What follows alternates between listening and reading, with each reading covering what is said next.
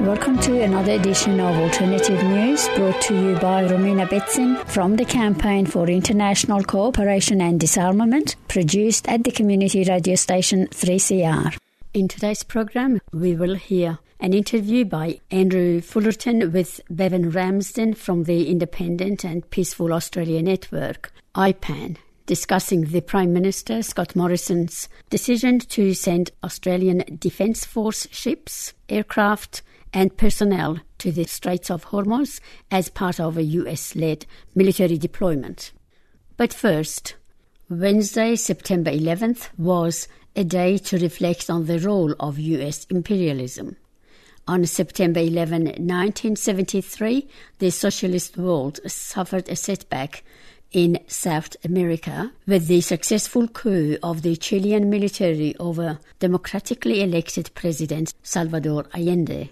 What is now widely known regarding the installation of fascist dictator Augusto Pinochet is that the USA, more specifically the CIA, had their fingerprints all over it. What is less widely known, despite the fact it was reported on as early as 1974, was Australia's involvement. The role of two Australian intelligence agencies, ACIS and ASIO, was to backfill 4 CIA agents who had been expelled by the Allende government, according to an ABC report. Before the Allende coup, Australia was involved in what was then its longest war, the Vietnam War. Now we will hear from Andrew and Bevan discussing the Prime Minister's decision to send Australian troops to the Straits of Hormuz.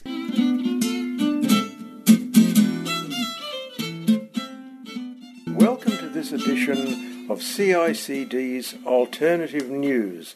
Bevan, why do you think Prime Minister Morrison and Defence Minister Reynolds' commitment, given that the US is entirely responsible for creating the present crisis with Iran, a nation with whom Australia has never had any quarrel? The Australian government has accepted this latest request from the United States without question or debate, in its usual lapdog manner. The Osman Summit was held in Sydney on the 4th of August, and at that conference, involving the Defence and Foreign Affairs Ministers of the United States and Australia, US Secretary of State Pompeo requested that Australia join the United States in an operation to patrol the Straits of Hormuz, allegedly to keep the shipping lanes open, and the Australian government has obediently complied. Predictably, the Labor Party has agreed to this military deployment without question or parliamentary debate. The Prime Minister, of course, needed some excuse for agreeing to this US request. He claimed it will help to de-escalate the crisis with Iran and will assure the continued shipment of oil via the Straits of Hormuz, Australia being heavily dependent on these oil shipments. Is there any truth in the claims made by US and Australian spokespersons that Iran has threatened to prevent ships passing through the Straits of Hormuz? Well, the Iranian Foreign Minister, Mohammad Javad Zarif, has made the following statement, and I quote, "Iran is capable of shutting the Straits of Hormuz, a crucial choke point for oil flows, but doesn't want to do it." He continued, "We certainly have the ability to do it, but we certainly don't want to, because the Straits of Hormuz and the Persian Gulf are our lifeline." Mohammad Javad Zarif said recently in an interview with Bloomberg Television in New York, "It has to be secured. We play a big role in securing it, but it has to be secure for everybody. Personally, I believe the US is making these false accusations against Iran in order to cobble together another coalition of the willing so as to further their aim of isolating and destroying Iran."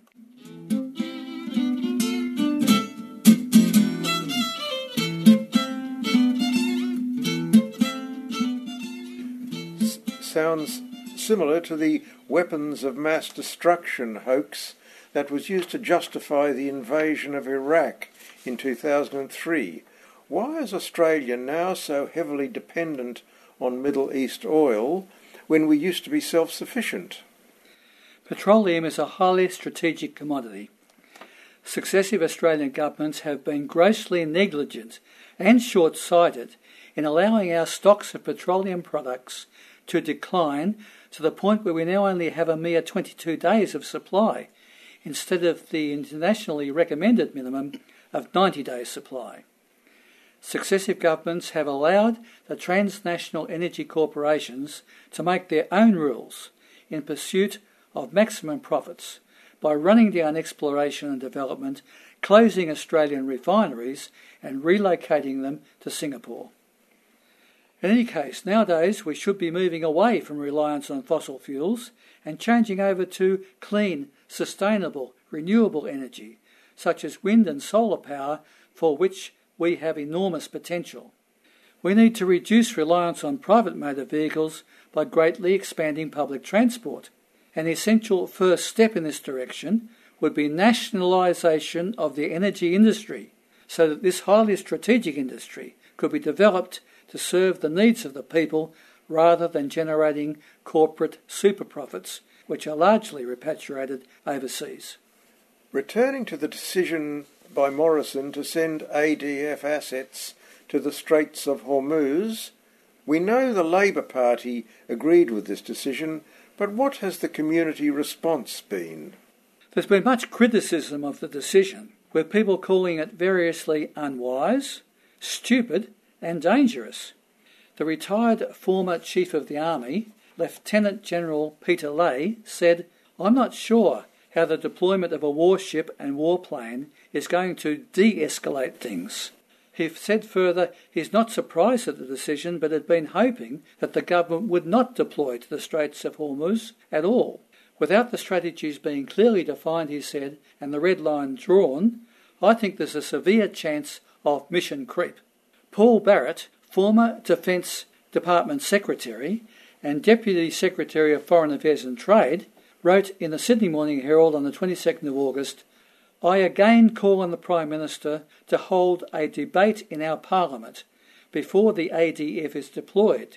It is imperative that no military action or any hostile action that could foreseeably lead to military action be undertaken before such a debate occurs, along with a vote by our elected representatives.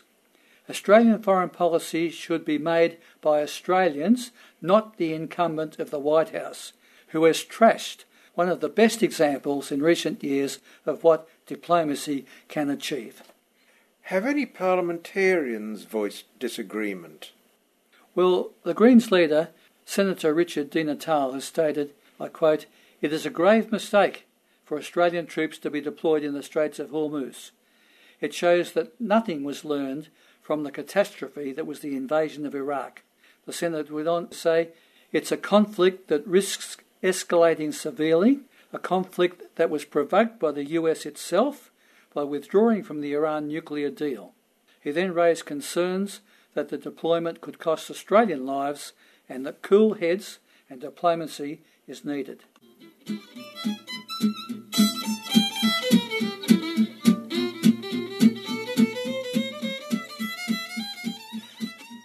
What about community voices? Dr. Sue Wareham, President of the Medical Association for Prevention of War, has stated publicly that the Medical Association for Prevention of War strongly criticises the Australian government's decision to join yet another military adventure in the Middle East, this time against Iran. The government's claim that they want de-escalation is nonsense, Dr. Wareham said. Warships and surveillance aircraft are not the way to de-escalate a crisis. If we wanted de-escalation, we would make it clear to the United States that we want resumption of the JCPOA. In addition, this matter would be debated in our Parliament so that all options could be addressed. The CICD have said the US is involved in wars, clashes and confrontations with almost too many nations to count. Is Australia going to follow the US into every war? This time war with Iran? What has Iran ever done to Australia? Iran is not a threat to Australia or any other country. Hands off Iran. Have the Iranians made any comment?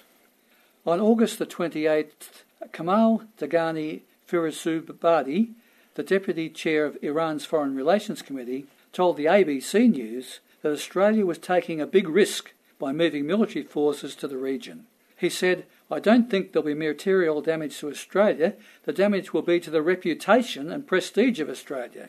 He further said, "It was very surprising for me to hear that Australia joined the coalition, because the United States is making repeated mistakes, including pulling out of the nuclear agreement." Recently, Iran's President Hossein Rouhani said, "Iran does not seek tension with the world. We want security in the Middle East. We want better and friendly ties with other countries." Furthermore, commenting on nuclear weapons, he said, seeking nuclear bomb weapons was banned under a fatwa issued by Supreme Leader Ayatollah Ali Khamenei, referring to a religious decree issued in the early 2000s by Iran's top authority that bans the development or use of nuclear weapons. He said, "We have never wanted nuclear weapons because of our Supreme Leader's fatwa." Returning to Dr. Wareham's comment, what does she mean by the JCPOA? The JCPOA is the Joint Comprehensive Plan of Action, an agreement supported by the United Nations Security Council and signed by Iran, Russia, China, the European Union and the United States in 2015 during the Obama presidency. Under the terms of this agreement, Iran agreed to limit its nuclear industrial program in return for relief from sanctions. The International Energy Commission inspected Iran's nuclear facilities and stated that Iran was fully compliant with the agreement. Despite this, in 2018, Trump's administration made baseless claims that Iran was supporting terrorism and unilaterally withdrew from the JCPOA and imposed crippling economic and diplomatic sanctions on Iran, thus once again inflaming tensions in the Middle East. The US imposed sanctions include forcing the Belgium-based International Financial Communication Organisation SWIFT to sever its links with Iranian banks, meaning that Iran can't be paid for its oil exports, which have accordingly shrunk by about 90%.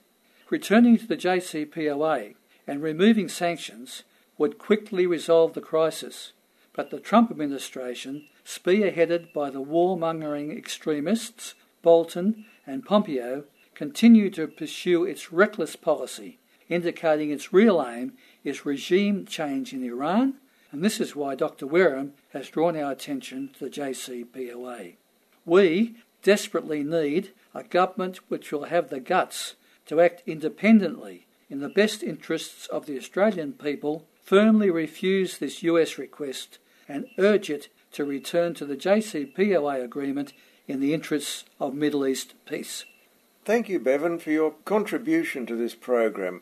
Alternative News welcomes listeners' comments to this and every program. Send your comments and suggestions to peacecentre@cicd.org.au. That is peacecentre@cicd.org.au. Good morning and thanks for listening.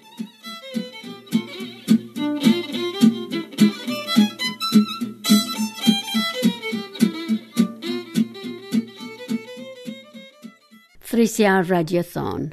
We would like to thank all our listeners and friends who have donated to 3CR in support of the Alternative News program. This year we have raised $1,935. We have again exceeded our quota, and that is because of your generosity. So thank you. We have more donations since the live Radiothon show from Linda Knowles from Sydney, $30, John Spate, $20, Vicky Betson, additional $100, Marcella Tocci, $100 in memory of her brother, Carlo Frizziero. Thank you very much for your donations, Linda, John, Vicky and Marcella. Thank you for listening to Alternative News, brought to you from the community radio station 3CR. Our telephone number at Trades Hall is 9663-3677 and our email address is peacecentre@cicd.org.au. I'm Romina Betson, looking forward to your company again next week. You've been listening to a 3CR podcast produced in the studios of independent community radio station 3CR in Melbourne, Australia. For more information, go to allthews.3cr.org.au.